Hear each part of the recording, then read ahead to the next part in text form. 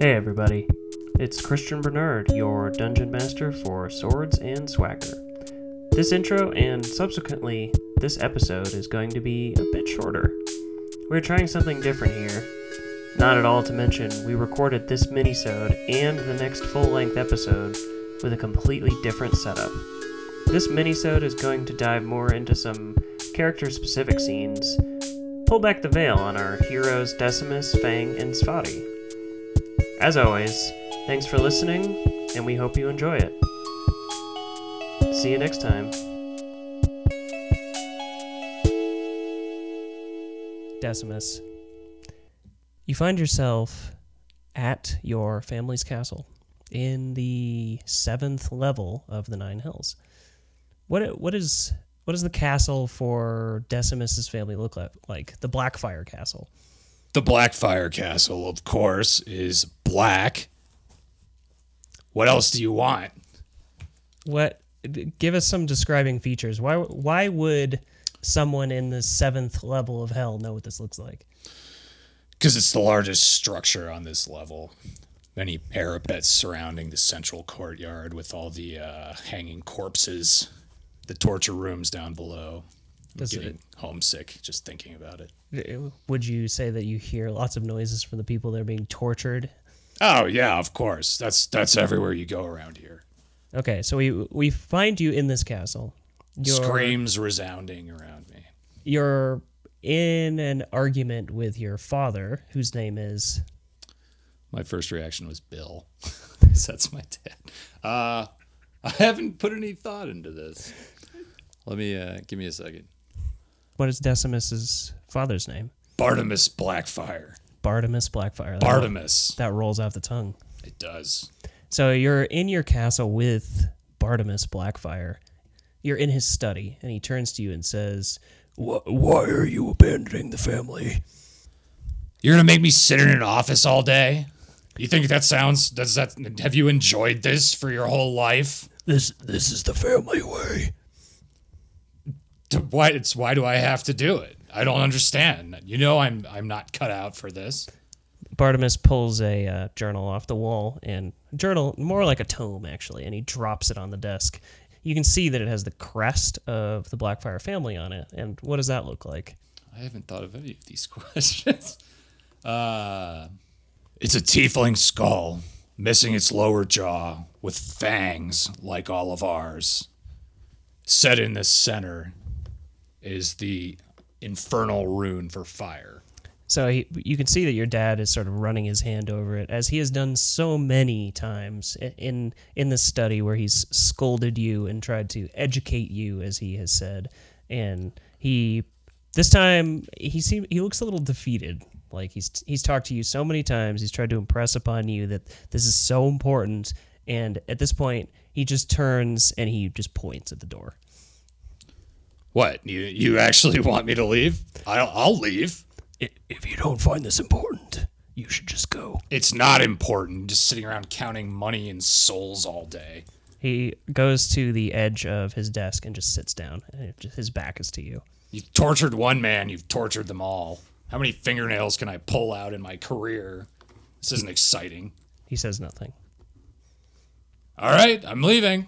I'm going. So you walk out the door, and you have hanging about your neck, just beneath your tunic, is a pendant that you have been trying to keep hidden from your family, and has the symbol of your current patron, and no one but you has seen it. You are on your way, and it starts to vibrate. Where do you go? Straight to my bedroom. As you go, it starts to kind of make a noise, like a bit of a tinny sort of, maybe like the sound you'd hear if someone's talking through a tin can. Do you hurry to your Yes, room? Not now. I can't do this now. Okay, so you run down the hall and you run across. Your room is in the highest tower in the castle, so you're running, holding this thing on your chest, trying to keep anybody else from hearing it, and Peaches is coming down the stairs as you're headed up to your bedroom. I grab Peaches and throw him further down the stairs. As he hits the stairs and he's just falling his way down, you get into your bedroom. The amulet won't wait anymore. It like shoots out this light, and in front of you is this spirit. And the spirit says, "Hi, Decimus. It's been too long." Your timing is impeccable.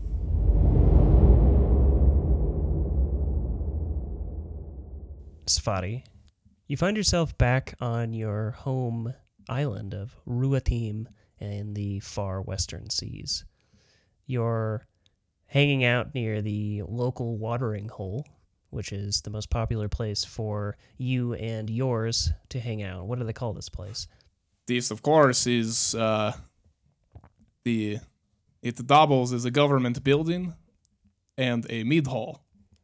So this is where the current Jarl of my village resides, and you can go in there and you can purchase some of his household mead.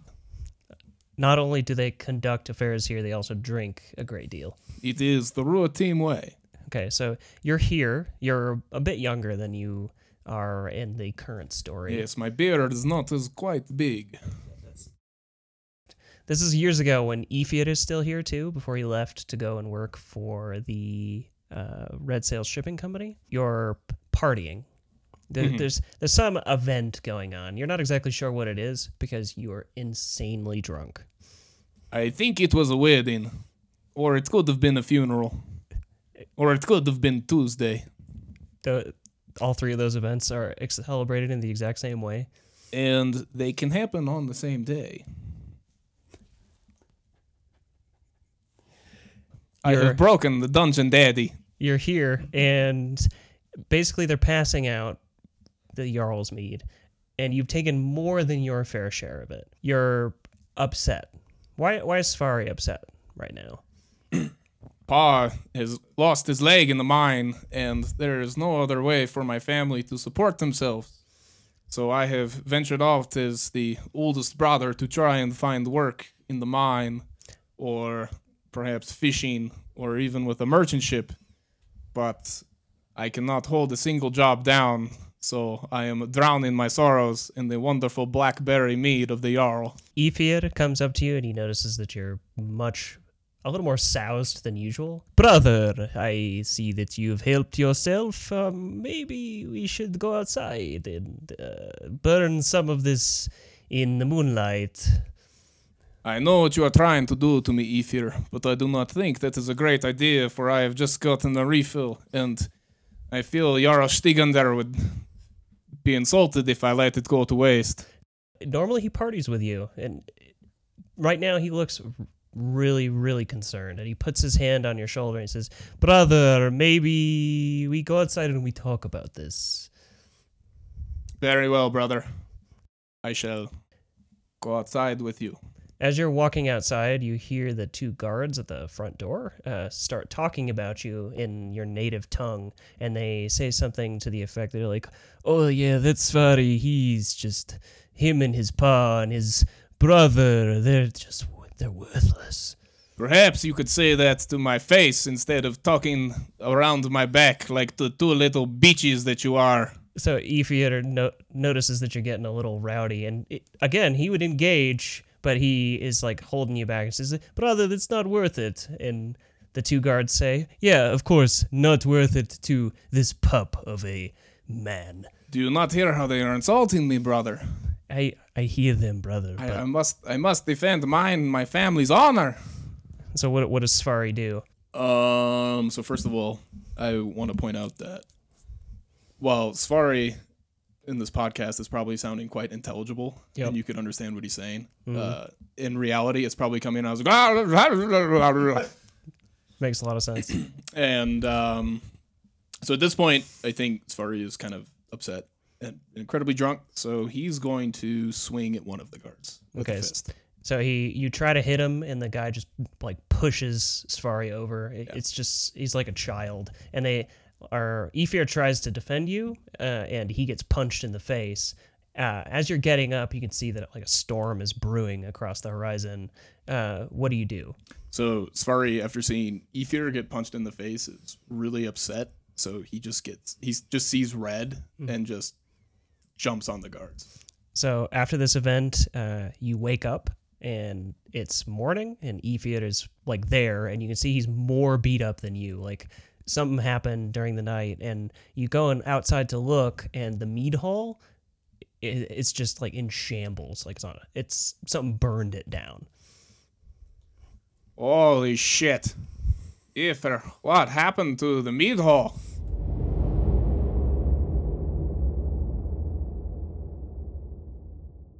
Fang, in your life, early on, you tried to escape with a particularly, we'll go with magical pendant that drew your attention. It was so shiny. Where did you find this?